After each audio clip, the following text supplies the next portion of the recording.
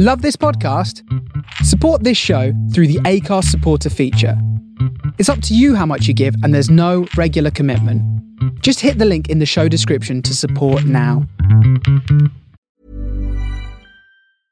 I'm Sandra, and I'm just the professional your small business was looking for. But you didn't hire me because you didn't use LinkedIn Jobs. LinkedIn has professionals you can't find anywhere else, including those who aren't actively looking for a new job, but might be open to the perfect role, like me. In a given month, over 70% of LinkedIn users don't visit other leading job sites. So if you're not looking on LinkedIn, you'll miss out on great candidates like Sandra. Start hiring professionals like a professional. Post your free job on linkedin.com/people today. Millions of people have lost weight with personalized plans from Noom. Like Evan, who can't stand salads and still lost 50 pounds. Salads generally for most people are the easy button, right? For me, that wasn't an option. I never really was a salad guy. That's just not who I am. But Noom worked for me. Get your personalized plan today at Noom.com. Real Noom user compensated to provide their story. In 4 weeks, the typical Noom user can expect to lose 1 to 2 pounds per week. Individual results may vary. Hey there, it's Michelle Norris. I'm host of a podcast called Your Mama's Kitchen. When I travel, I'm usually looking for a way to find a taste of home when I'm not at home. And one of the things I love to do when I am at home is entertain. And Airbnb allows me to do that. When I was in California recently, I rented a house that had a great kitchen. And when we were sitting around the table, we're all thinking, we're in someone else's house. Someone could be in all of our homes as well. If you have a home, but you're not always at home, you have an Airbnb. Your home might be worth more than you think. Find out how much at airbnb.com/host.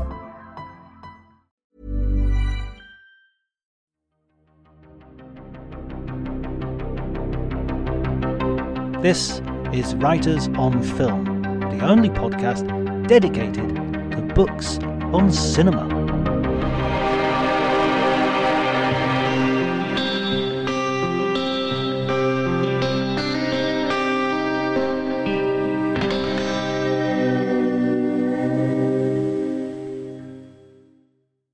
The first time I encountered Malick was with the Thin Red Line.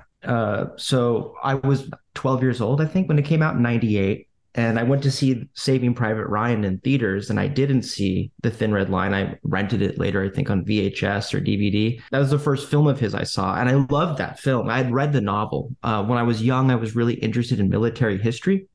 So I'd read the James Jones novel, which the film is based on. And loved the movie. And I was sort of taken by the fact that it was an anti-war film in a way, but it was a very kind of unconventional anti-war film from the perspective of Hollywood, because I didn't really see it to be criticizing war from a strictly political perspective. And so I could pick up on this sort of mysterious metaphysical dimension of that film, which really intrigued me. And then years later, the second film of Malick that I watched was The Tree of Life, which I saw in theaters. And it was then that I realized that Malick was this fabulous director who I'd been neglecting. And I went back and I rewatched all of his films, and I love them equally. And around this time, I was studying philosophy at Rice University, and I had an interest in film from a philosophical perspective. And I realized, well, Malick is in some regard, you might think, the philosophical director par excellence. And so then I wanted to see, well, what's been written about Malick? And then I was blown away to find out that actually people have been writing about him at that point for decades, including the volume that you mentioned, which I read and really much enjoyed. There were others who had been writing on Malick. A Kierkegaard scholar in the UK, George Pattison, had written an essay on Malick. And also Simon Critchley had written on Malick as well, looking at Malick's work from the perspective of Heidegger. And then more recently, there's been a slew of works on Malick written by people who are interested in film studies. So there's a book by Stephen Ryben that came out a number of years ago. And then probably the most prolific and notable Malick scholar would be Robert Sinnerbrink, who released, I think, fantastic monograph on Malick a few years ago. It's really interesting to hear your perspective in terms of coming to it. For my age group, we had Malick as this sort of mysterious sort of entity. And I went to see The Thin Red Line in the theaters when I guess I would have been in my mid-20s, and I would have been in Liverpool and having already seen Days of Heaven. And so really approaching it as, this is what's he like after all these years. And bizarrely, Alex Cox, the director of Repo Man, was sitting in front of me, which I didn't know until the lights went up and I was walking out. And Alex Cox used to present a show called Movie Drome, which was basically on the BBC, the British show. And he would basically just introduce cult films. I remember Badlands was one of those films. And so he has a very distinctive voice. And he's walking out and he's saying, he's criticizing the haircuts. He's criticizing Sean Penn's haircut. It's like, this is what, 1940 what? 1950 what? 1960 what? And I was just thinking, that's interesting. Recently, I emailed Alex Cox and I said, I didn't know him then at all. I mean, I knew him as a person on TV and as a film director I admired. So I emailed him and just said, I don't know how I got his email address, but I sent off and I said, look, I remember you coming out of Thin Red Line and making this comment, but you had like helicopters in Walker. Which was set in the early, late 19th century, and you have all these. And he was like, "Oh yeah, I'm a hypocrite. I know." But he was he got back to me and told me what he thought about the whole thing. It was really interesting. Sorry, that was a big digression. I didn't mean to get into that, but yeah. So you said you were studying philosophy at university, and this is very much the basis of the book, the anthology that you've edited and you write the introduction to, of course. Obviously, the introduction of this combination of philosophy and Malick has been encouraged a bit by his biography as well, right? By what, maybe you could say something about his background. Sure. As listeners are, I'm sure, aware, Malick was born in Ottawa, Illinois on November 30th, 1943, to I think it's Emil and Irene, who are of Lebanese and Assyrian descent. He has two younger brothers, Chris and Larry, one of whom died in the 60s by an apparent suicide, and ended up, I think, forming the basis of the character RL, one of the brothers in the Tree of Life. Malick attended boarding school in Austin while his family was living in Oklahoma.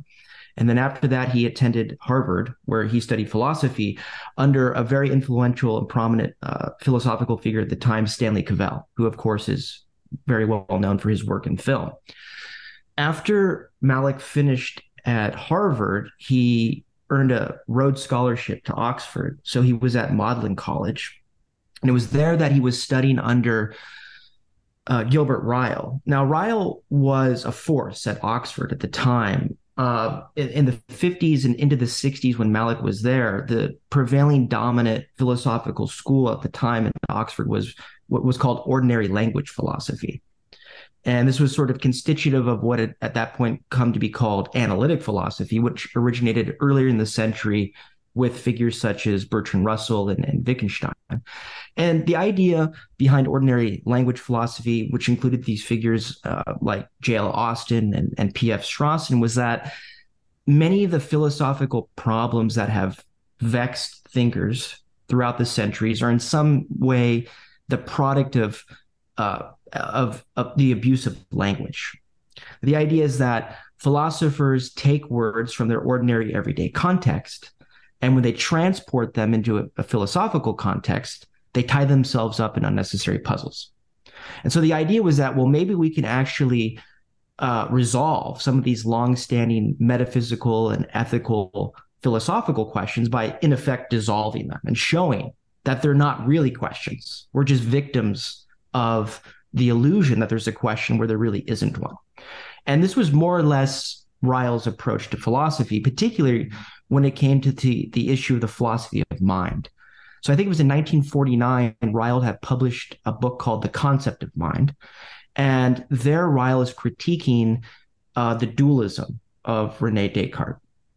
And Ryle wanted to make the claim that what makes human behavior, human action meaningful isn't actually the conscious thinking of an agent, but rather the sort of social and embodied context in which these actions occur.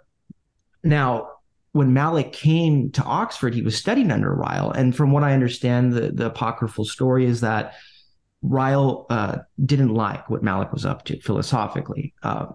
Malick wanted to write a thesis on Kierkegaard and Heidegger and Wittgenstein, and Ryle didn't like this because Malick apparently didn't like ordinary language philosophy.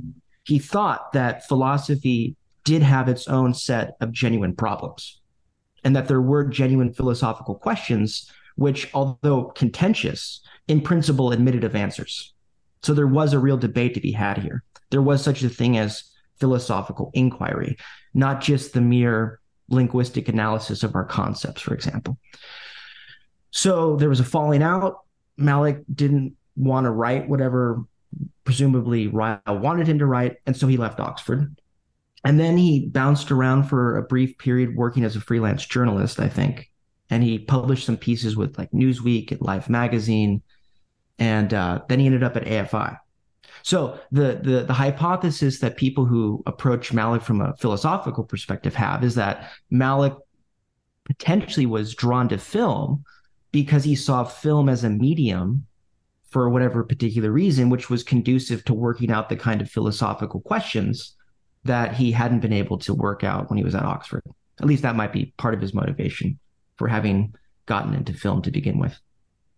That's a fascinating idea as well of the specific historical moment in philosophy at that period, because you had Ryle in Oxford. Even in Harvard, Cavell, to my limited understanding, was something of an outlier. He wasn't like a traditional. He had a very esoteric taste. He was the first person to be writing about things like cinema and philosophy in America, at least. Gilles Deleuze and other people would come. Bergson had already been doing it to some degree in France, but it is. I think there is that element that not only was Ryle not sympathetic to Malick's sort of interests, but to some degree, so was the general philosophical mainstream at that point. But what he wanted to look at just wasn't being looked at with the same sense of importance or urgency. That's exactly right. And I mean, part of it too is that aesthetics has always gotten short thrift, right? So there's a tendency even today among analytic philosophers to think that the most primal, basic, fundamental questions of philosophy generally lie in metaphysics. But when they ask these metaphysical questions, they sort of sideline aesthetics, right? And so this goes for film, not just the other arts, such as painting and music. I mean, the interesting thing about Cavell, which you note rightly, is that Cavell was in a way a bit of an outsider, but he was sort of begrudgingly respected by his colleagues who recognized that even if they didn't think highly of the kind of philosophy he was doing, he was clearly a pioneer in whatever that was. I mean, the same thing in a way has to do with Heidegger, and the reception of Heidegger in the Anglophone world in a way sort of parallels, I think, or you could argue, Malick's own work as a filmmaker. So when Malick came back to the States, he taught for a time at MIT, and it was there that his sort of his mentor was Hubert Dreyfus. And Hubert Dreyfus went on to be a professor of philosophy at the University of Berkeley.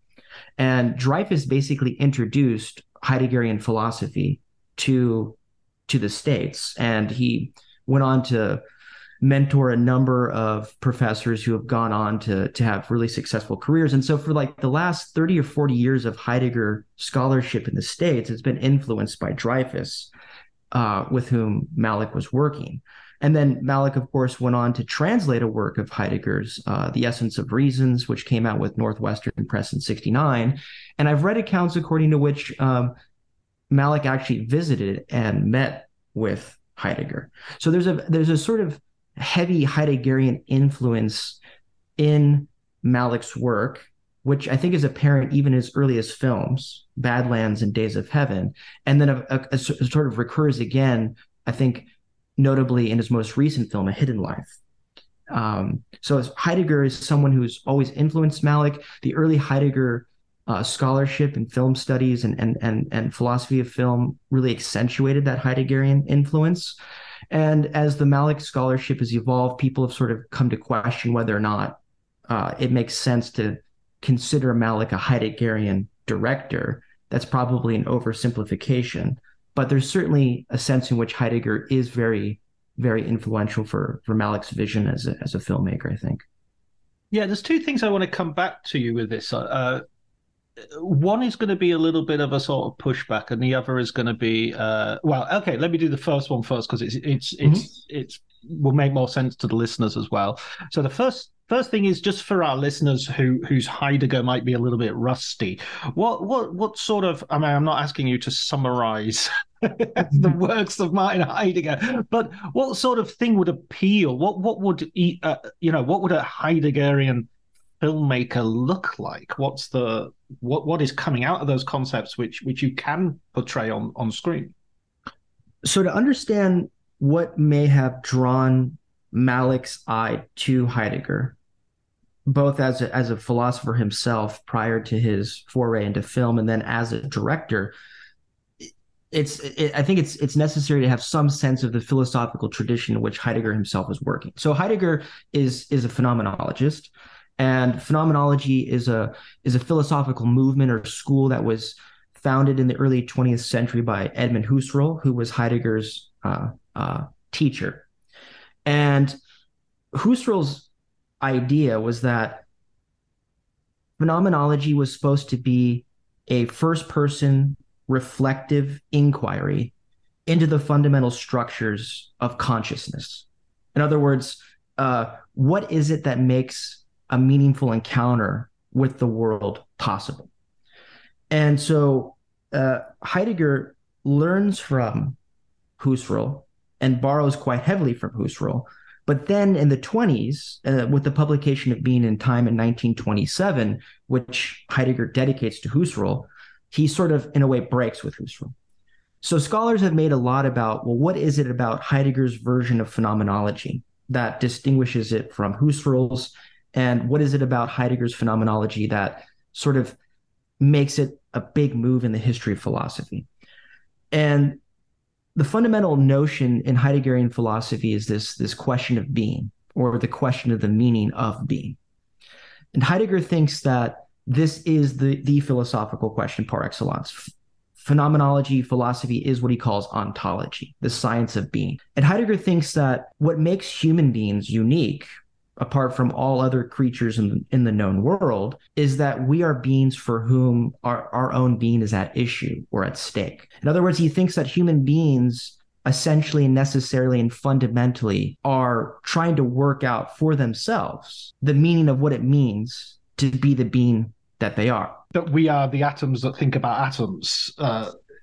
Exactly. Except one of the things that makes phenomenology peculiar is that it's not naturalistic. In other words, it rejects the idea that the natural sciences have the first or final word on the nature of reality, much less human existence. So this is where you get the Heideggerian notion of the world or worldhood. Husserl had called it the life world, the world of everyday experience, the world before it's considered from a scientific or reductionistic perspective. And so Heidegger, his term for the human being is Dasein. And he says that the human being's mode of being or kind of being is what he calls care. And it's in virtue of Dasein having care or being a concerned being with its own being that it opens a world of meaning, where it negotiates its surroundings in a way where it's always trying to live up to a certain standard or a certain kind of role that's constitutive of what it is it's doing, being a teacher, being a husband, being a fireman, whatever that may be. So there's according to Heidegger, a kind of fundamental unsettledness about the nature of human existence because there's no ultimate or final answer to what it means to be who you are, apart from what it is you're trying to be, right? And I think this is something that interests Malick, because if you look at his early films, Badlands and Days of Heaven, he's, I think, trying to get at this sort of fundamental uncanniness or unsettledness that he finds in the world, that human beings, in a sense, have an ambivalent relationship to nature, right?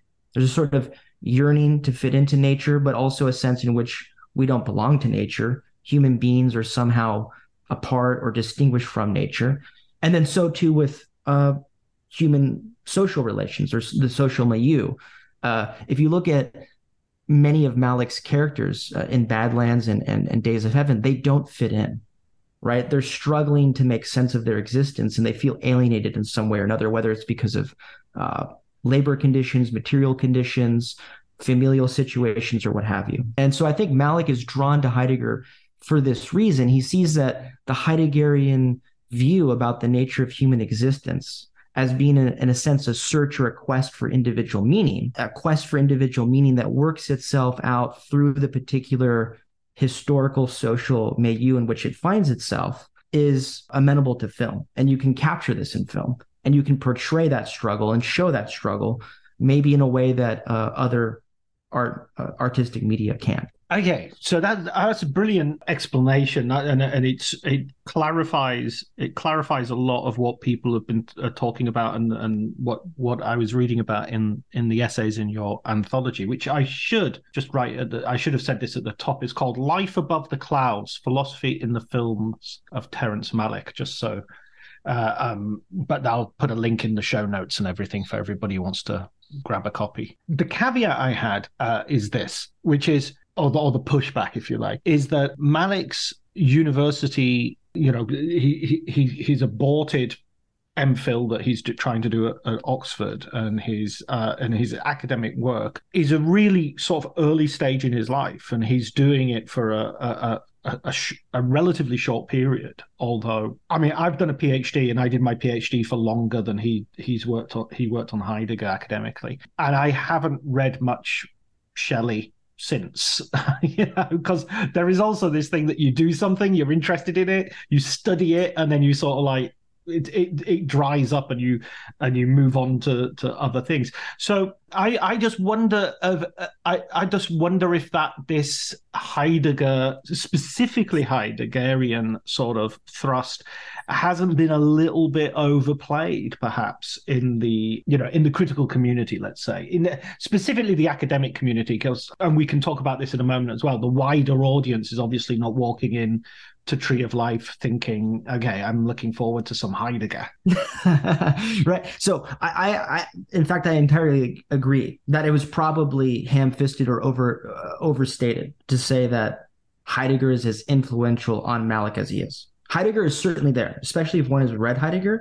I think you would see the Heideggerian resonance in Malick's films, even if you didn't know his personal intellectual biography. That said, there are so many other influences that one might extract from a Malick film. In fact, though, this is kind of a methodological question, maybe we can discuss later, but as a matter of interpreting a film, there's always the concern that one might import sort of philosophical figures or theories into the film that really aren't there, right? So this is what makes, I think, Malick a challenging director to interpret, is that knowing his intellectual and philosophical sophistication, it's tempting to look for philosophical figures and theses and influences because you presume they should be there. On the other hand, you want to let the film speak for itself, as it were, without imposing some sort of abstract framework upon it. Just to kind of finalize the thought maybe about Heidegger, his most recent film, A Hidden Life, you might interpret it or see it in a way,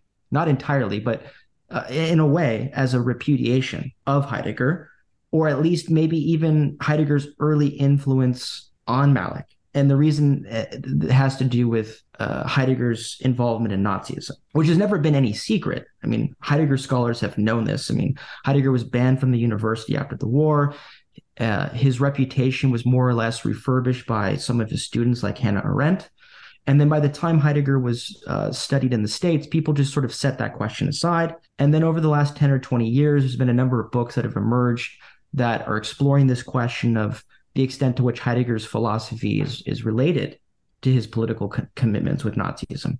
So A Hidden Life telling the story of a conscientious objector who refuses to swear an oath to Hitler is an interesting choice of topic for Malick. You could see it in a way as sort of being a criticism of Heideggerian philosophy, and some have noted, Robert Sinderbrink, I think, and others as well, that it looks to me like Kierkegaard becomes a larger influence on Malick's films, beginning with the so-called Weightless trilogy with To the Wonder. I've watched A Hidden Life 2 nights ago, so I've got it. It's very fresh in my head. I mean, one of the things that I felt while I was watching that was a feeling that there was, going back to aesthetics, which you talked about earlier as well, a sense that he was kind of preoccupied and worried that his aesthetics might align or overlap with fascist aesthetics, in the sense that, you have those clips from, I think it's Leni Riefenstahl's Triumph of the Will right at the very beginning. They have the same sort of movement. The way it's edited, it's not just that you've got light coming in shafts and you've got sort of, but the actual way the film has been edited is obviously been edited by Malick's own editorial team as part of the film, and it's consistent with the grammar of the film. And so there seems to be this worry that, what do I do with this guy who's very much connected to nature and the mountains and an atmosphere which is very much redolent with Aryan vibes, and I love my Wagner. What do I do with my Wagner? And thank God Twitter wasn't around when Martin Heidegger was Right. Well, one thing though that I think you see throughout Malick's work, beginning with the first film of his, which we had mentioned, which was The Thin Red Line, after the 20-year hiatus, but from the very beginning with Badlands on to Days of Heaven, through The Thin Red Line, and then all the way up to A Hidden Life, is this use of voiceover. Which, of course, I'd be interested to hear what your take on what the purpose of that is. But one thing it does is that I see Malick as, in a way, rejecting a number of sort of commonplaces in film theory, but also in philosophy. So to go back to Ryle's idea, right, was that he was gonna exorcise the mind of this Cartesian ghost, and that everything was going to be external in the world, as it were, social. Malick pushes back against this. He's very interested in exploring interiority, the secrets of the heart, what people are really thinking, things about themselves that fundamentally define their identity in a way in which can't be worked out publicly for various reasons. And this is a tension that I think Malick has always been interested in exploring, is this sense in which human beings are alienated from their surroundings, and that who they are or what they're trying to be is in a way being thwarted by broader social or political forces. But the interesting thing about Malick does is that he never tells a sort of utopian story on which politics is going to be humanity's salvation. In fact, he always seems to try to, I think, undercut that idea. And you see this, I think, again in The Hidden Life, the idea that that politics is going to somehow resolve this fundamental human conundrum about what it means to be human, or about how humans ought best to live. I think he's showing what he takes to be the inherent danger of that lure by showing what unfolded with Nazism. And this also, I think, has to do with the interest in the interiority of Franz and the conscience, that somehow human beings are more than their social and political milieu, and that there's a sort of danger in kind of collectivism, or this idea that human beings should be deriving their ultimate sense of who they are from their historical, socio-political surroundings. Yeah, I would go with that. I definitely feel I think one of the problems with the voiceover from a critical point of view, and in terms of the critical community, is that it's become oversimplified. Every time you read a review of Malick, the latest response is always, voiceovers whispery this and whispery that, and yada yada yada.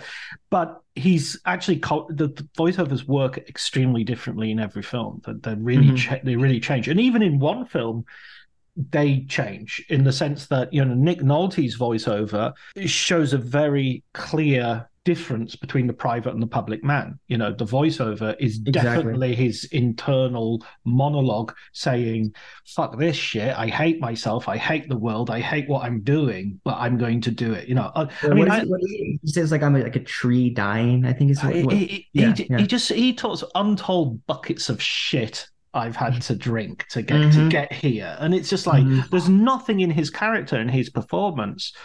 Oh, I mean, there is stuff in his performance which kind of intimates that, but that voiceover gives you something which is so much different from just, you know, the role of a conventional voiceover. And if you go forward to the New World, you have, like, especially the extended cut of the New World, you have John Smith having two voiceovers at the same time. Sort of at one point, he's actually talking about, we were going up the river, and it's sort of like his public voiceover, his sort of, reporting back to the king voiceover. And then underneath that, there's another voiceover going, when will I see her again? Should I even go and see her? I betrayed her, you know, and that's just remarkable, you know.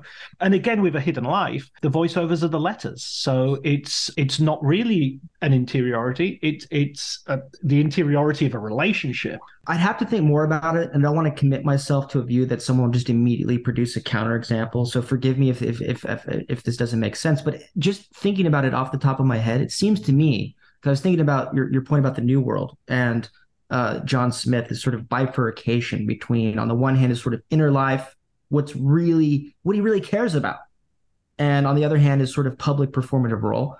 Well, it seems to me, right, perhaps the only significant character in Malick's works that reconciles this tension, in other words, actually becomes who he is, in the sense of his inner struggle actually being exhibited and in some sense fulfilled in the world, is Franz, right? I mean, of course he dies, but this is what Franz in a way wills. He becomes who he is, who he wants to be. He in other words, he doesn't fake it, right? He's not pretending. He sincerely believes what he does and he acts on it. And furthermore, he's not denied the ability to do so. I mean, that's the interesting thing about some of these other characters. Like, for example, Lieutenant Colonel Paul? Yeah. These others get stuck faking it, pretending, right? Or they go on these sort of just miserable quests to become something, where there's a question about whether or not it's really good to want to be that to begin with. For example, like Kit, who says he always wanted to be a criminal. And there you just kind of get this sort of like almost conventional countercultural image, right? Where like Malick is mocking this idea that Kit wants to be James Dean, right? So his self-image is this quest for this sort of kind of commercialized countercultural prestige, that he wants to be like this Hollywood bad boy, right? But, you know, in a way, Franz pulls it off. He does what all these other characters are unable to do. He sort of acts from his innermost being, his inner thoughts, his inner desires, and they're actualized. Whereas most Malick characters end up, I think, in a place of regret or mourning, or it's left sort of indeterminate as to what the future might hold. But there's never really typically any sort of clear resolution on which you can say, well, this person has been honest with him or herself. This is what he or she truly cares about most, and he or she has found a way to work it out. It's the same thing in Days of Heaven with Abby and Bill, right? I mean, Bill is tormented from the beginning. He doesn't like being poor. He has an idea of what he thinks he should be, right? There's a really nice scene with the farmer where he talks about how he always thought he was going to pull off some kind of great idea, right? He was going to make it, and he doesn't. And he's always struggling for power, and he ends up basically ruining his life by pushing others who might love him away, manipulating them. And it ends in tragedy.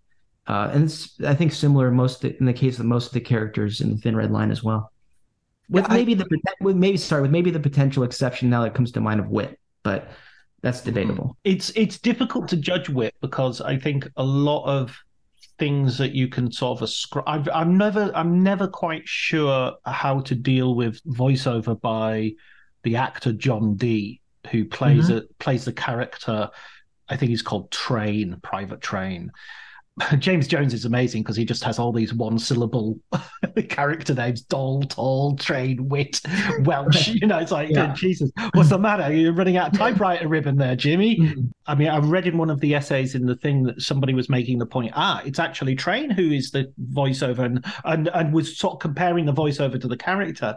But I'm not even sure that's what Malick is doing or what the film is doing. I just think he likes the sound of his voice. I don't think I think it's just, I've got an actor and I'm going to use him for the voiceover and I'm going to use him to be this. And those two things are not necessarily linked. So in a sense, I think you couldn't, if you watch it and you think, oh, I thought the voiceover was wit, I kind of think you're right. I think there is wit, and therefore all those ideas that he's saying are more like wits, ideas. I'll give you an example of why I think that's the case. Japanese soldier who's buried in the earth, has been bombarded, and you hear a voice giving these beautiful lines about, you think, you too, know too that I was loved and it didn't help me. Those lines are read by the actor Ilias Koteas, who plays Staros, Yeah, Captain. Yeah, the captain. Captain Staros, exactly. But he's obviously putting on a Japanese accent. It's obviously supposed to be the Japanese soldier thoughts. So just because the actor who is doing it is also the actor who plays Captain Staros doesn't mean you're supposed to hear that voice and say, why is Captain Staros putting on a Japanese accent? You're not, you're not supposed to notice that, if you like. But anyway, gosh, I've got to stop talking. But I think that's a really interesting point about Franz. The scene that I would like to get your opinion on in terms of that hidden life is on my rewatch.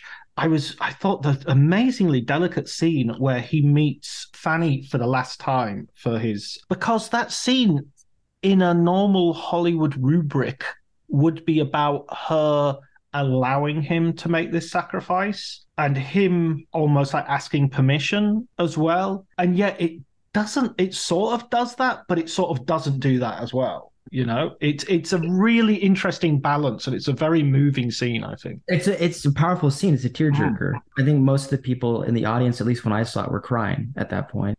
And yes, you're right. So, I mean, the drawn philosophy here, I mentioned Kierkegaard. And in the volume, the Coseys, Martin Katerina, write about sacrifice in that film. And they draw on Kierkegaard for a reason, I think.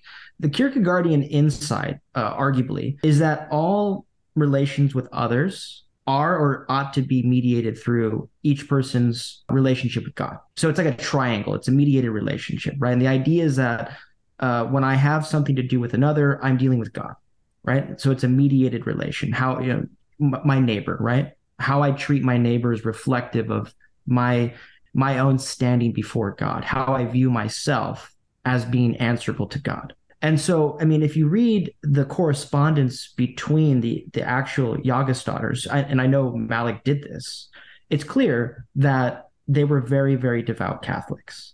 And that comes through in the film, although there are certain Catholic viewers who have actually quibbled about this and said that in a way, Malick sort of maybe downplays the extent to which Franz was a devoted Catholic. But I mean, I don't know. I think it's still very apparent. This is his motivation, that Franz is motivated by what he feels to be a duty to God. And the challenge for Franz is how to reconcile this apparently competing set of duties, his duty to God and then his duty to his family. And this happens throughout the film, is that people will come to him and basically argue that what he's doing is wrong or unethical, maybe even selfish, right? Because he's abandoning, you might think, from a certain way of viewing the situation, describing it, he's shirking his duty as a father and a husband to provide for his family, right? And this is something that sort of torments him. He wrestles with it, and he searches himself to try to get clear as best he can why he's doing what he is and whether or not it's the right or wrong thing to do.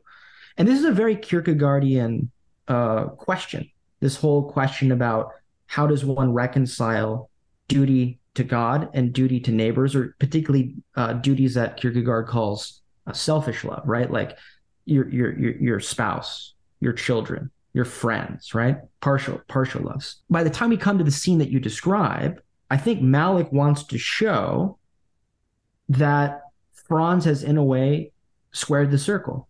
He's achieved the paradoxical. He's done it. He is genuinely committed to God. And yet, at the same time, he's blameless in virtue of his standing to others, including his wife. And again, this has something, I think, to do with Fonny's own commitment to God. The idea that because they both are equally first and foremost committed to God, this is their way in which they're reconciled to the decision that he makes, that she can support this decision because she's equally faithful to God and understands that his duty to God comes before what might be considered his duty to his own family.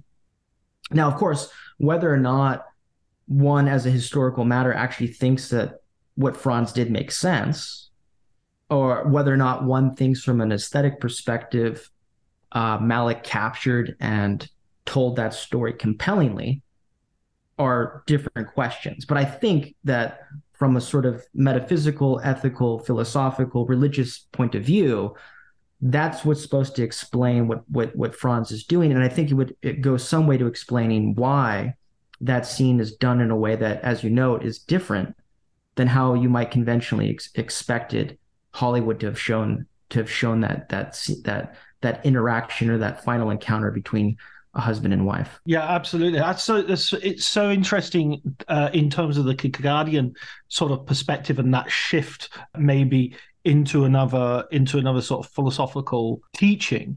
The other thing that brings up interestingly, and I think this is something that a lot of people resist when it comes to Malick, is the religious, which you've already pointed to in terms of Hidden Life. It's about a very religious person. It's about somebody who's inspired by their faith.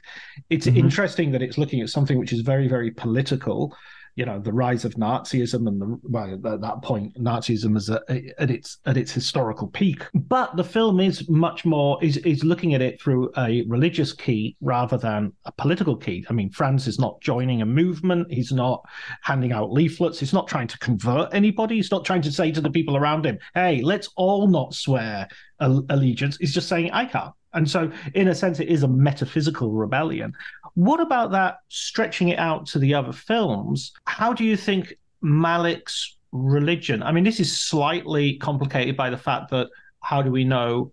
Do we know what religion Malick is and how he's applying that to his films? All right, huge set of questions. No, and these are questions that I have been thinking about myself for years. Is partly why I was motivated to put the volume together, because I wanted to try to commission people who've thought about these questions as well to see what they say. So the first thing to say is, like, in the case of literature, there's always this question about authorial intent, or the so-called death of the author. Is that right? What's the relationship between the author, he or herself, and the world of the text? Is like, you can't necessarily pick up a work of literature, read it, and ascribe the views that are in the text, whether they're attributed to a particular character or not, and the author, right? And of course, there's the same sort of issue with the film. You can't always assume that when a film shows us something, this is meant to be taken as an expression of the director's own views, right? Now, in the case of Malick, I think it's clear he's a Catholic. I don't know about his own personal religious spiritual journey, but my understanding is that he was a Catholic.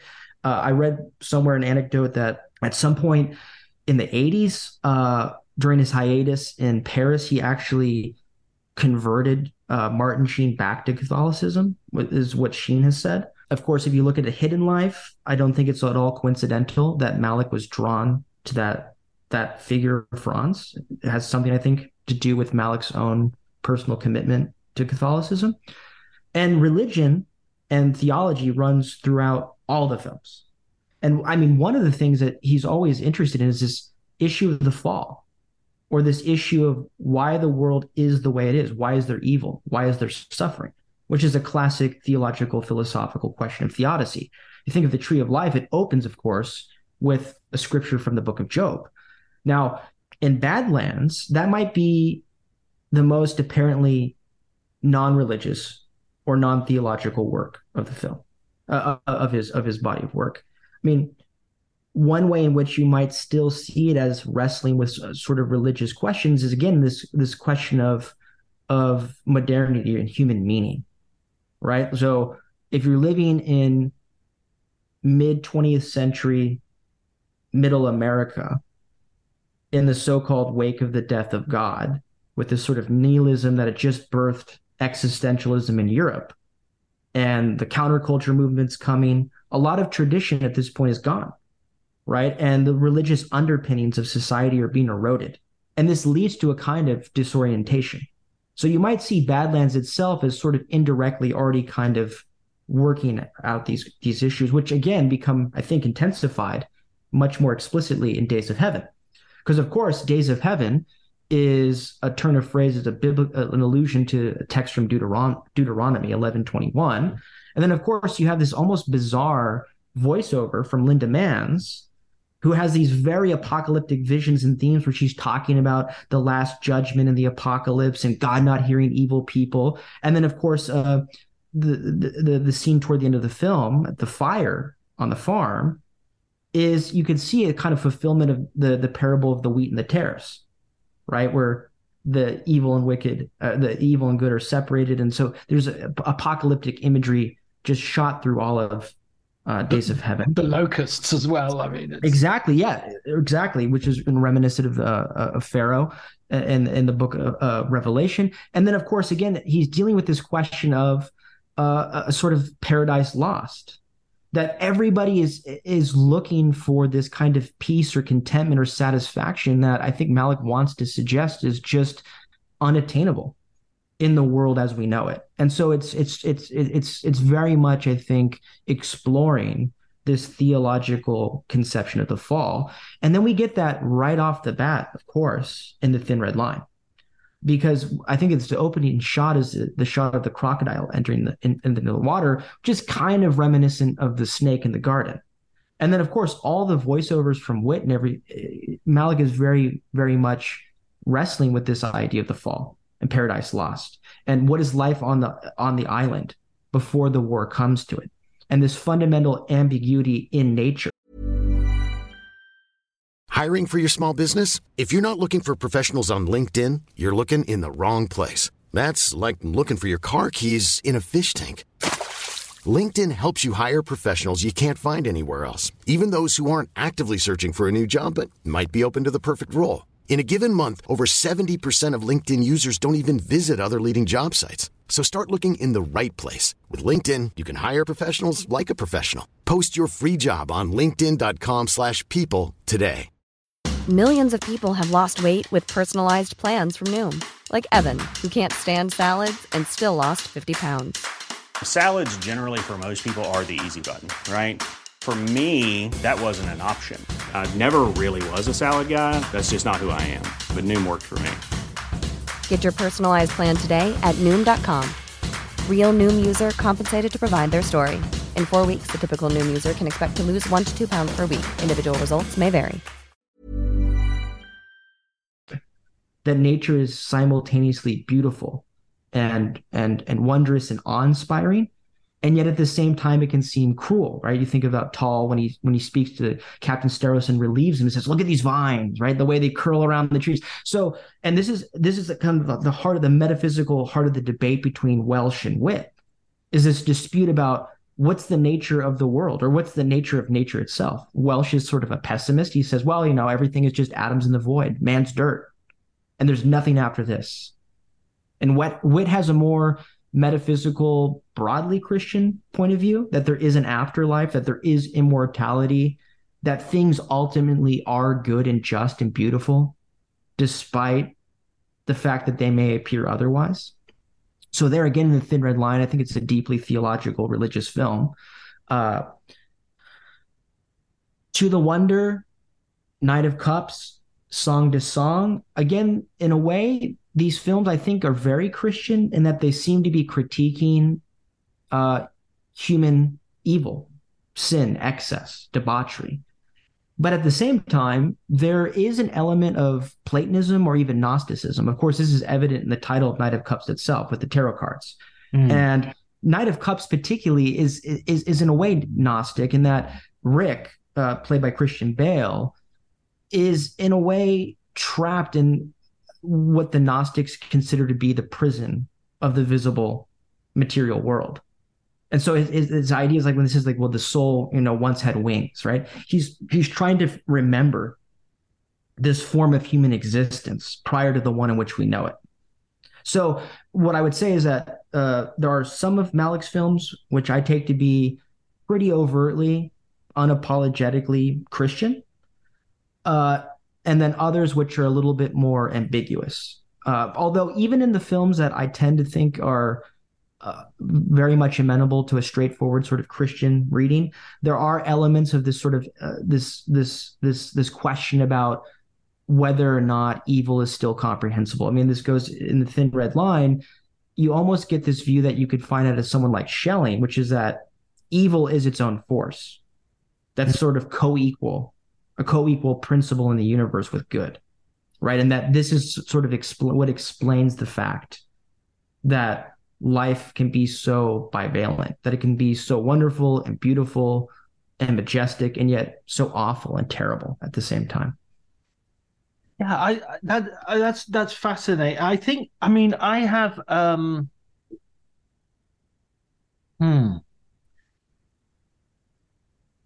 well, there's two things I think I'd like to ask about or sort of introduce into the discussion. One would be I do think that the Christian religion is important here, and I do think there is that it's the films themselves are asking us to address it. It's not that we're imposing it, or it's almost like you almost have to willfully stop your ears. I mean, the voiceover is literally saying to you, I came to your door because of grief and because of my mother, and this is why I am here.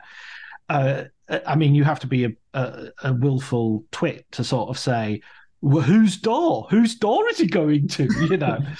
Having said that, it seems that there is such a wealth of sort of stuff going on there. We've already mentioned the philosophy as well, which doesn't necessarily rest easy on the theology. Similarly, you've got a lot of Eastern influence, and maybe the relationship to nature, for instance, feels much more Eastern, inspired by Eastern ideas than it does by Christian ideas, where nature is largely sort of, there's the way of grace and the way of nature, and nature's a pain in the ass, according to Jessica Chastain at the beginning, and then she's got butterflies landing on her. So yeah, So first of all, I'd ask about the Eastern aspect of it, and the second thing, well, come on, I want to go into the Weightless trilogy as well, but let's do the Eastern thing first. How does that fit in?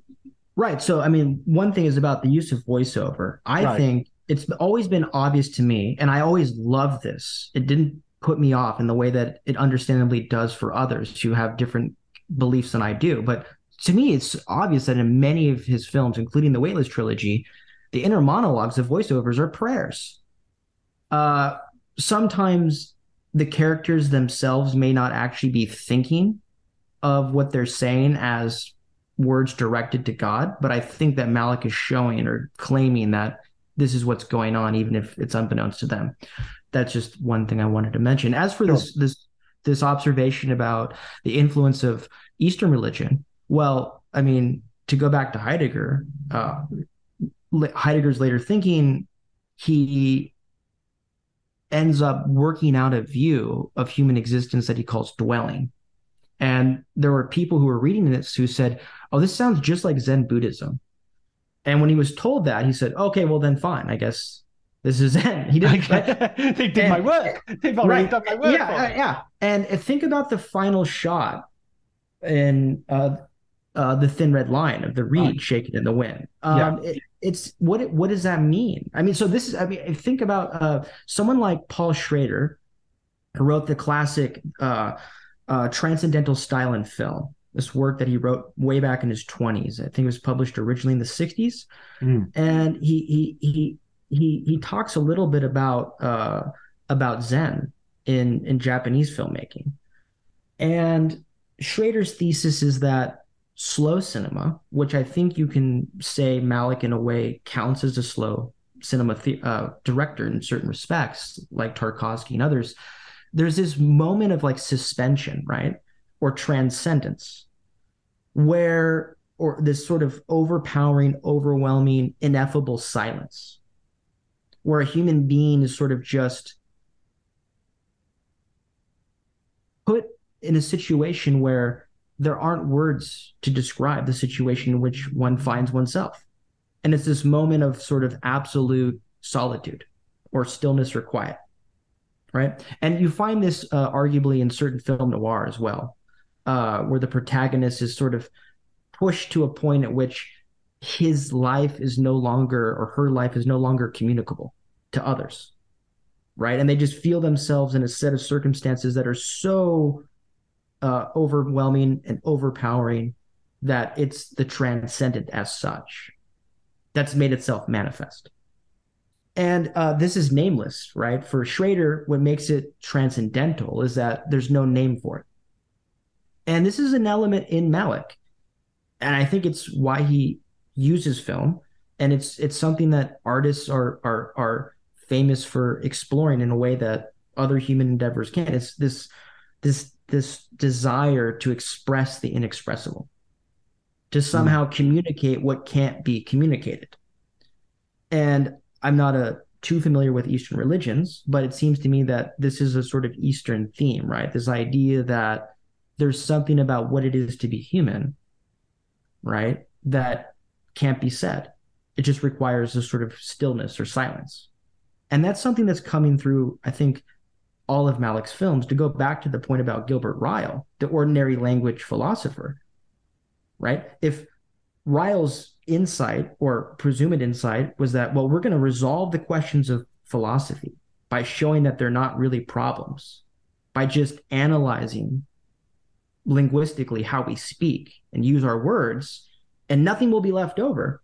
In other words, there's no mystery. And of course, this is something that Malick would have deeply disagreed with. And I think this is what Malick is trying to get at. He's trying to plumb the depths of this ineffable dimension of the world, this sort of reservoir of meaning, which at the same time, paradoxically, is inexpressible. And so maybe that's a sort of Eastern insight.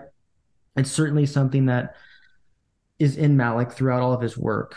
And I think it's a definitive, unique, and ultimately incredibly crucial component of the kind of image he gives us of the world, is that we're always sort of just suspended over this reservoir of silence, right? No, it just makes me think of Badlands. The very last shot is going through the clouds. You know, yeah. You know, you're. Well, how about just one more scene from that same film? What about the scene during the getaway when Kit is standing alone on the prairie, looking at the sunset, the vista? I mean, you could ask yourself, right? What does Kit see? Or what is Kit thinking about? I mean, so the easy answer is, well, he sees the landscape, he sees the prairie, he sees the moon. But if you ask, like, well, what's the meaning of the shot? Like, what does Malick want us to see when we see Kit seeing that? It's difficult to know what we're supposed to see or to put into words. I think there's a fundamental ineffability to it, a sort of uncanniness. And I think that Malick is showing Kit himself looking in a kind of state of incomprehension of what he's viewing, right? And the idea of the shot is that I think as a viewer, supposed to reach a point where you realize and become comfortable with the fact that there's no easy linguistic conceptual description of what the shot is about, or what the landscape is. It's the nameless. It's this ineffable. It's this kind of what Schrader calls the transcendental, right, in the human experience, which I think has a sort of resonance with Zen and other sort of Eastern traditions. Yeah, absolutely. I mean, I would also point to the the prevalence of rivers and waterfalls. It's that idea of a continuous cycle that is to some degree ungraspable. It's like it's an image, to go back to Tarkovsky, sculpting in time. It's an image of time in action. Interestingly, Schrader was Malik's classmate in the AFI as well. Oh, I didn't know that. Yeah. So the two are connected. Although Schrader gave one of the most damning criticisms of one of the later Malik's films. I don't remember which one. It could have been any of the three that people usually don't like, but it was basically, I think it was Knight of Cups, and he called it a stream of piss from an old man's dick. and there's a bit of me that that's even better when you know that they were classmates, that they were in the AFI Conservatory, the very first class together. Well, do you want to talk more about those movies? Because I mean, I have some thoughts about absolutely. But I wanted to hear maybe what was on your mind about those in particular. Yeah, absolutely, I do, and I think it sort of aligns with what we've been talking about a little bit. There's one other point that came up in my head while you were talking, or in terms of Hubert Dreyfus as well. I mean, Hubert Dreyfus quite recently, I think, did a book called All Things Shining, which obviously takes as its title a quotation from Malick, although he doesn't, I don't think he actually cites Malick in the book, but it's very much about how do we look at the world in a sort of sacramental way without necessarily using religion. How do we look at the specialness of existence without necessarily having a theological structure in place. It's a really good book, by the way. It's well worth a read. But what I was sort of thinking about as well was how that 20-year hiatus, Malick people had careers in that 20 years. People like, I don't know, Lynch was kind of done by the time Malick came out. I mean, he made some great films afterwards as well. But they'd had almost the entire arc of their careers while he was just, Friedkin would be a good example. That Cimino would be a good example of that sort of burnout that happened. And Malick comes back, and he's kind of exactly the same. He's kind of, I mean, yes, he's matured and everything, but in terms of some of these concerns and some of these things that we're talking about theologically and philosophically, it's like the 1960s. It's like these are the thoughts and the ferment that was going on in the 60s of let's put all religions together. You look at the New World, for instance, and if that film had been made in the 1960s, when the script was written, by the way, it would be. You wouldn't marvel at it. You wouldn't go, "Oh, what a wonderful modern view." You would see it as a tradition of a reconstruction, a revisionist Western. It's okay. This is another way of telling the story. Although obviously, so let's go on to the trilogy though, because I know I could go down endless rabbit holes here. But the Weightless trilogy, and I know that name is a little bit contentious because he's not called it the Weightless trilogy. I think it's Sinnebink who called it, who came up with that name, I think. I believe that's the case. Yep. I think it was Robert. Yeah. And see, right. So you were talking about earlier about how these films could be seen as religious because they're sort of talking about sin. Certainly in the case of, say, Song to Song and Knight of Cups. I mean, to my mind, I didn't like these films when I first saw them. Or not that I didn't like them. I liked them, but I could feel myself trying to like them. Mm-hmm. You know, as I sat. I mean, I saw To the Wonder in the cinema. The other two I didn't see in the cinema, which in itself was indicative, I think, of a sort of lack of enthusiasm on my part. Since I've been working on Malik specifically this last year, I've rewatched the films. Must be 6 or 7 times now, even more. And they're kind of the most rewarding rewatches. You know, they've just gone so far up in my estimation, while at the same time, I can totally see what people don't like about them because they're art films. It's like Jean-Luc Godard. It's not for everybody. It's not meant to be. You know, Le Chinois is not a popcorn movie. It's not like, you know, after Christmas lunch, let's sit down and watch Le Chinois, you know. What was your sort of first, what hit you about these films first, and how did you, and how did that idea, how did your thought develop? Well, I'm with you. I love them. Mm-hmm. Although, like you again, the only one of them I saw in theaters was To the Wonder. Right. And then I sort of just had gotten out of watching film around that 2015 through 17 period when Night of Cups and then Song to Song were released. So I just didn't see them in theaters. So I watched Night of Cups like, you know, a couple years later, and then I actually didn't watch Song to Song until maybe 2 years ago. Right. So it took me a while to get a long time, that. yeah. So I mean, one thing is, and I wanted to say this at the outset of our discussion, and I forgot to, but Malik is, of course, polarizing and he's divisive. And over the years and watching his films and talking to people who've watched his films, I mean, I'm sure I'll forget or omit a category here, but it seems to me like there's definable camps of his audience, right? So you have a fairly large contingent of those who love his first 2 movies, adore his first 2 movies, think they're excellent films, his best, and then don't like anything else he ever did again. They just love Badlands, they love Days of Heaven, and that's it. And then I think you have another group of persons who love his early films, and then they love everything up to including The Tree of Life. And they see The Tree of Life as sort of the culmination of his artistic vision, the height of his powers as a director, probably his greatest film. And then everything after that they see as no good, with the potential exception of A Hidden Life, which they see it maybe as a lesser return to form. That's another camp.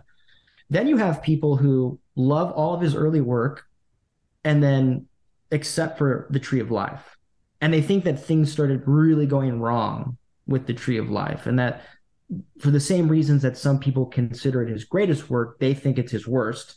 And then they see the Weightless trilogy as sort of just lesser versions of what was already going wrong in The Tree of Life, right? And then you have people such as myself who just love all of his films. Now, with the trilogy, I mean, part of it too, I think I have to confess, is I'm biased, or because biographically these films were important to me when they came out, especially To the Wonder, because I'm a native Californian, but I lived for a number of years on 2 separate occasions for long stretches in Texas. I lived in Houston. And so, of course, when The Tree of Life came out and they have the city shots of Sean Penn's character, I recognized all of that. And there was a really great, wonderful local art theater that I used to go see films at. And that's where I saw The Tree of Life. So I have this kind of nostalgic attachment to that element of Malik's work, just because he's exploring this sort of Texas that I know to some degree myself. And then with To the Wonder, when that came out, which I think it was released at film festivals in 2012, and then in April of 2013, I had just gotten an acceptance to Oxford. And so I was about to leave for overseas, and I was still in Houston, and I was engaged to my wife. And so I have nostalgia for that because we went to see it together.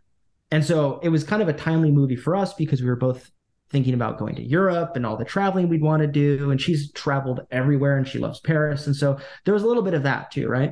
And then it's the same thing with the other movies. They're very romantic in a way. They're all about relationships. And as someone who's married and loves his wife, this interests me in a way that maybe those films wouldn't have when I had been single, right? So with all those caveats or qualifications in place, I still think that these films are really interesting, beautiful, and worthy of attention. While at the same time, I acknowledge, as you do, that there are a lot of people who just don't like them. I mean, you mentioned the Schrader quip, but I mean, the other thing people will say is like, well, the Malick of the Weightless trilogy, it's like just watching like a 2-hour long perfume commercial. And of course, I think Malick, he has a sense of humor.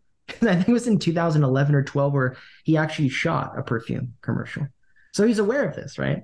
Part of it too, I think, is that the aesthetic that he developed, which used to be uniquely his own, there are lesser directors who have started doing this, right?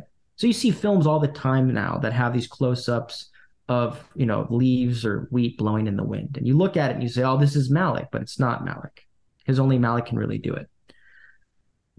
One of the criticisms that people who don't like Malick's films, or at least don't like the films of his after Days of Heaven, will say is they say that his films lack a plot, or that they lack character development. I've never, to be honest, understood that criticism. I've never been disoriented by a Malick film. I've never watched a Malick film and said, well, there's no story here. I could see someone being bored by the story, right? Like, for example, To the Wonder, it's very mundane in a way, right? So you're stuck in this small little Oklahoma town with this guy who's like a government worker. There's no explosions. There's no adventure. It's in a way very banal. I could see being bored by it, but to say that there's no story, I just don't see it. Same thing again with the idea of character development. I mean, it may be that in these films in particular, the characters don't evolve or deepen in the way in which they would in a classic Hollywood film. But I do think that they're relatable. And I do think that the situations in which they find themselves and the struggles they have and the interpersonal conflicts that sort of characterize the drama, the melodrama of the film, are immediately accessible and pretty intelligible. And I find them, like I said, captivating. Maybe other people don't. So I guess what I'm trying to say is that the two major criticisms that you'll find in the literature in film criticism and then sort of philosophical discussions of the works is that, well, namely, they lack plot and they lack character development. I don't find that to be the case in any of those films, especially Knight of Cups. I mean, I think Rick goes through a fair amount of development throughout the film. I mean, the film ends in a way where you can't say, well, now everything's good, and he has all the answers that he was looking for. But I think this has something to do with Malick's realism, that he's interested in creating film that's responsive and disclosive of the human condition as we live it and know it. So it would be dishonest or insincere or artificial, I think, to tell a conventional Hollywood story where everything just gets tied up in a nice little bow at the end. That's not the way life is. I mean, the closest he comes, as I said before, to that sort of kind of resolution in one of his films is A Hidden Life. Mm. But then there again, I mean, it's not a satisfying ending in that we have a natural human inclination, I think, as admirable as we find Franz's sacrifice to be, to kind of, in a way, wish that he didn't have to die, that he could have just stayed at the farm with his family and that his life wouldn't have been torn apart in the way it was. So, in other words, even in that film, you're not going to get the kind of conventional Hollywood plot arc that you would in other films, where audiences are left with this very determinate, fully worked out conclusion where they can say, oh, the good guy won or the bad guy lost. That's just not how life is. And I think Malick is very sensitive to making films that reflect the fact that that's not how life is. And those three films in particular, Knight of Cups, To the Wonder, and Song to Song, are very ambiguous. Someone recently had just mentioned to me, and I can't vouch for this for sure because it's been a while since I watched the film, but apparently at the end of the film, when there's this question about whether the couple BV and his love interest are going to reunite, you're led to think that maybe they do, but apparently they're wearing the same clothing that they were at an earlier moment in the story. So there's a suggestion from Malick that actually what you're watching is a memory of a time in their relationship where it looked like they were going to be reconciled or stay together. But in the actual linear chronology of events in the real world, that's not the case. The deeper I've got to know these films and the deeper I've understood about also how they've been made, how they've been put together, what they're based on, there is an element to which some of the philosophical freight or the limitations of the philosophical approach have occurred to me. So there was a writer, I think it was David Elric, who criticized Knight of Cups by saying, oh, it's like that horny undergraduate film student just made a movie and he's just filming, all the pretty girls in the class. And there was a bit of me that thought, yeah, that's it. You got it. That's it. But not that. That seemed to me closer than some of the people who really loved it and who I really admire as writers, and I get lots of insights from them, but who were talking about, oh, it's the metaphysics of memory and it's this and it's that and the other.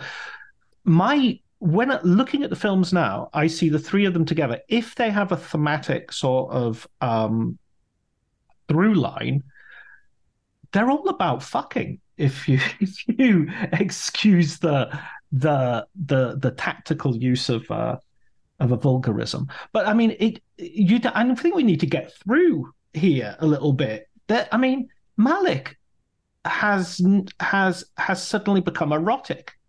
He's suddenly become there's a little bit of it in the New World. In A Thin Red Line, there's a memory of the wife played by Miranda Otto, although ultimately it's the homoeroticism of A Thin Red Line is somewhat, you could say, is somewhat taken out in comparison to the novel, which it's certainly much more present in the novel than it is. I would argue that the two guys, Wit and the other guy on the island, have a little bit of bare-chested,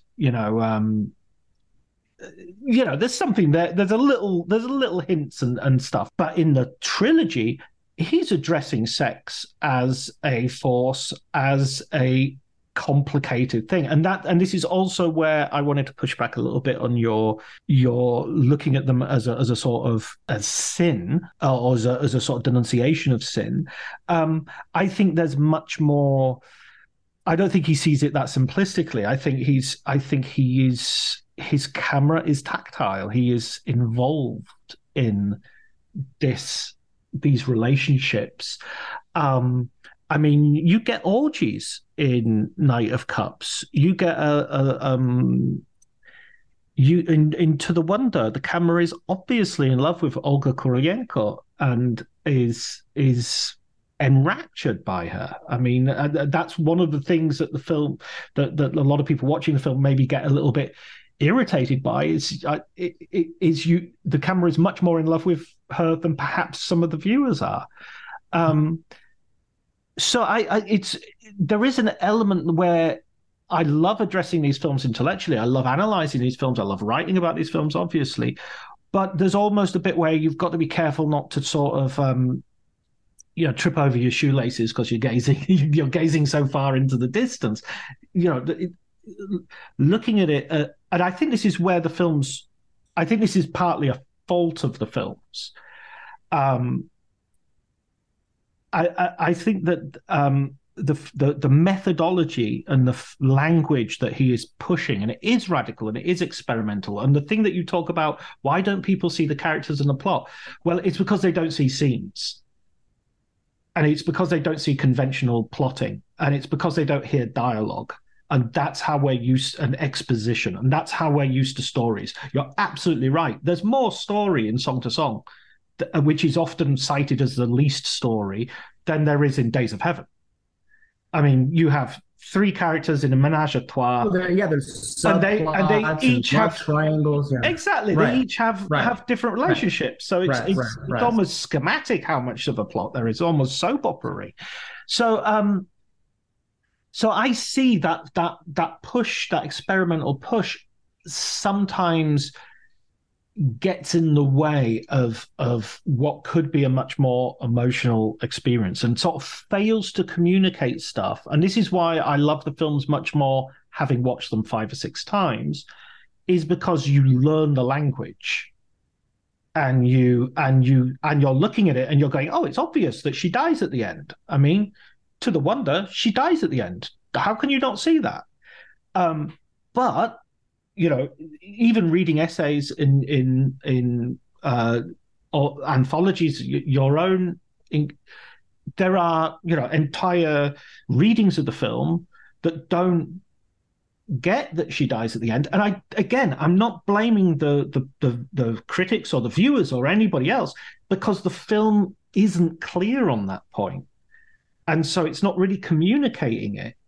And I think that's where there is I love the films, but I think that's where there is an actual it's sort of like listening to Coltrane, and I see what he's doing, and I hear what he's doing and how he's going about it, but at some point I lost it and off you went,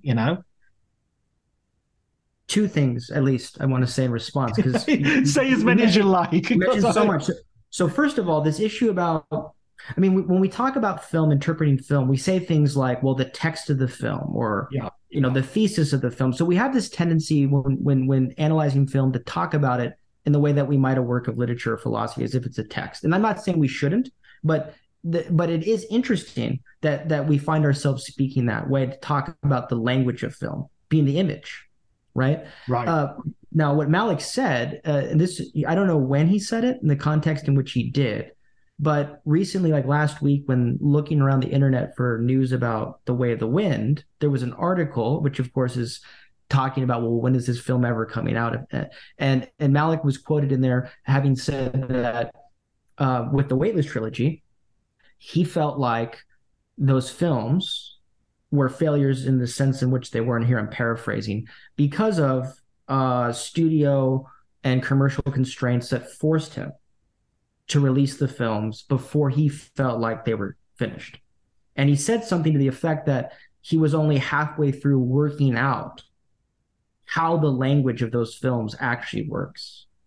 So, it's a question about what he means, and what would those films look like if he had taken as much time as he wanted to. That's just one thing about this use of the image and dialogue and exposition in those films, like narrative structure. How is he telling a story through the image, and in what regard does that work or not? It's an open question. I personally, as a viewer, find it accessible. Like I said, I maybe times where I was bored, but I never was disoriented or confused, right? Which some people claim to be. So I don't know. Maybe that's just a different aesthetic taste, or I don't know. That's one thing. The other thing is, I should qualify what I meant when I said that these films are exploring or somehow condemning sin. In a way they are, right? So if you think about Fassbender's character, Cook, he's very much a diabolical character. He's supposed to be inspired by Milton's Satan. Yeah.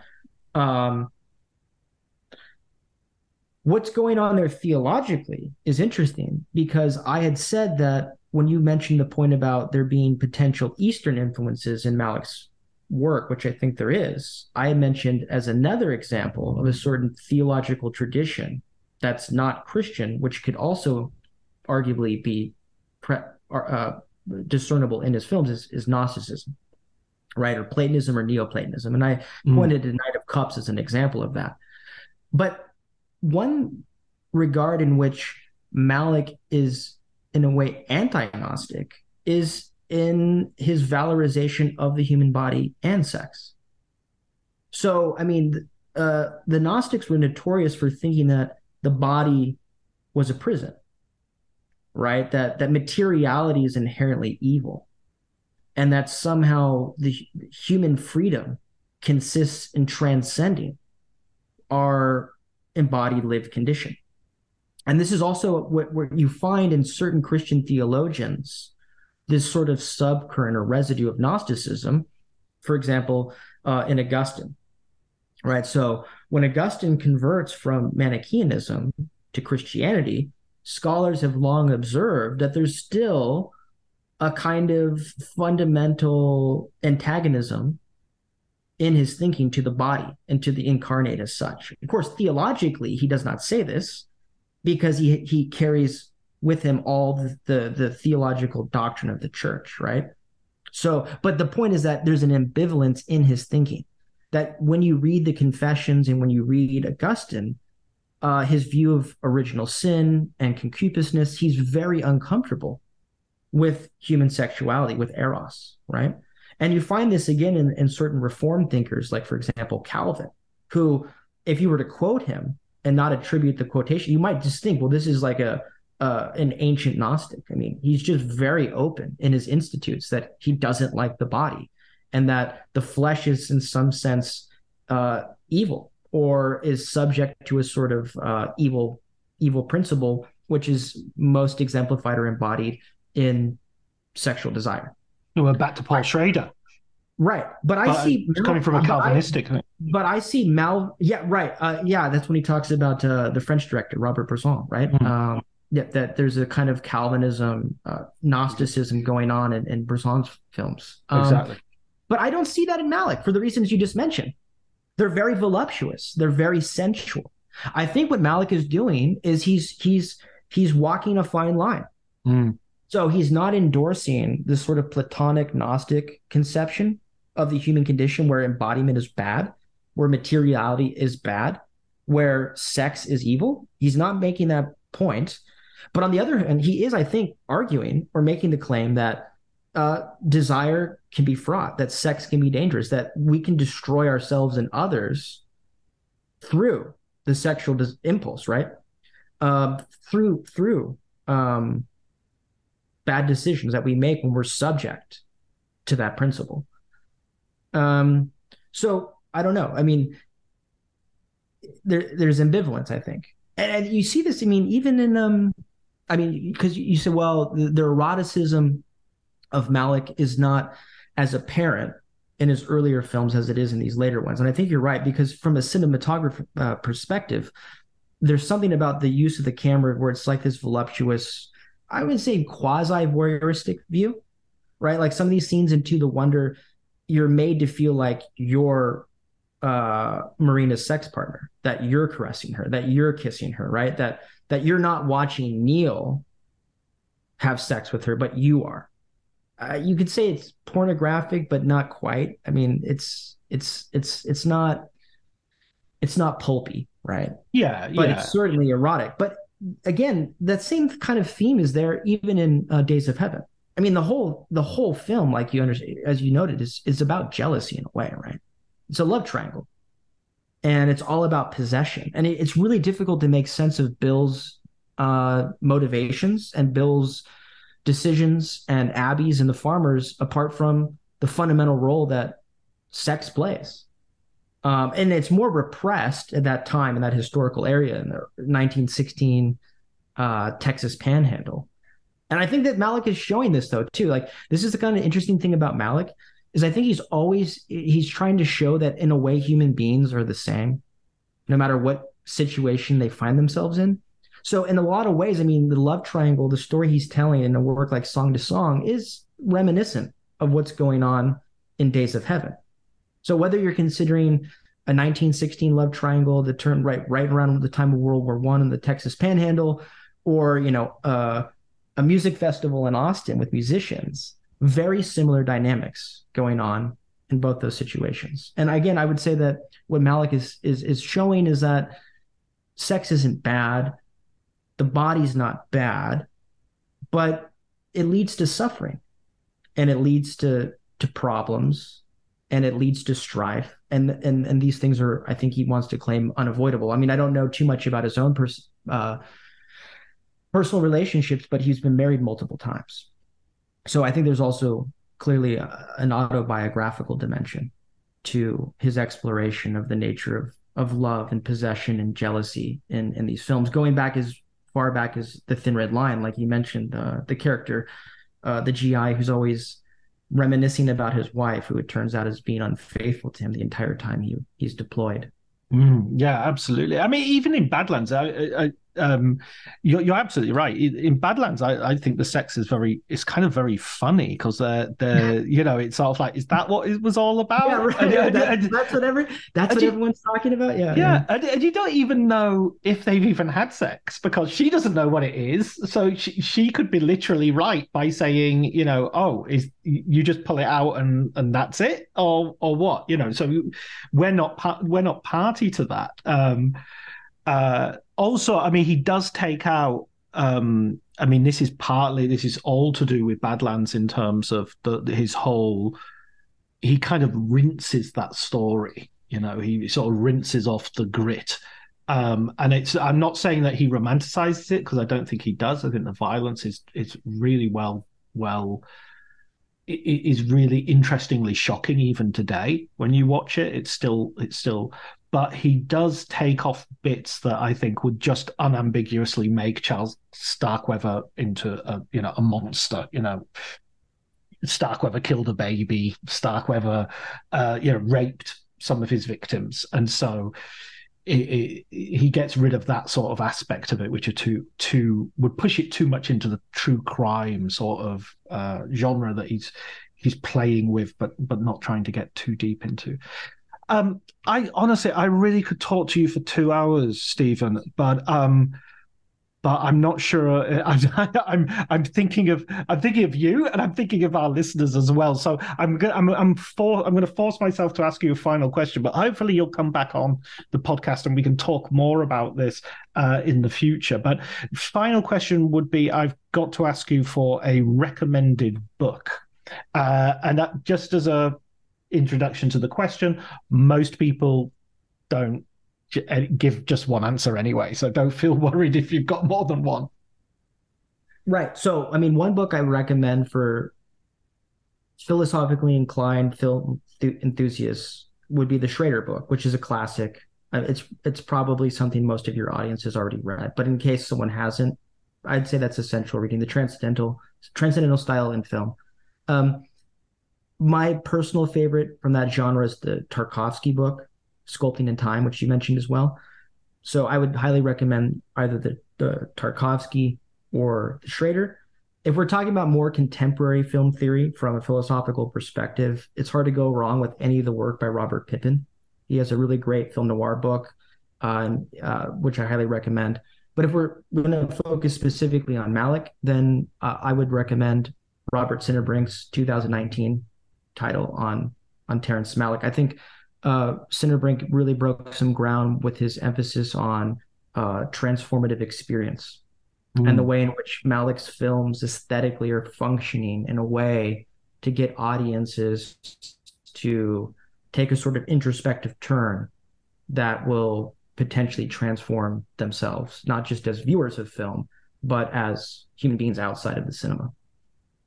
Excellent. And I will add to that, of course, Life Above the Clouds, Philosophy in the Films of Terrence Malick, a fascinating collection of and a really broad collection of writers and thinkers, which I absolutely devoured. So thank you for that. And thank you very much for talking to me. Thank you.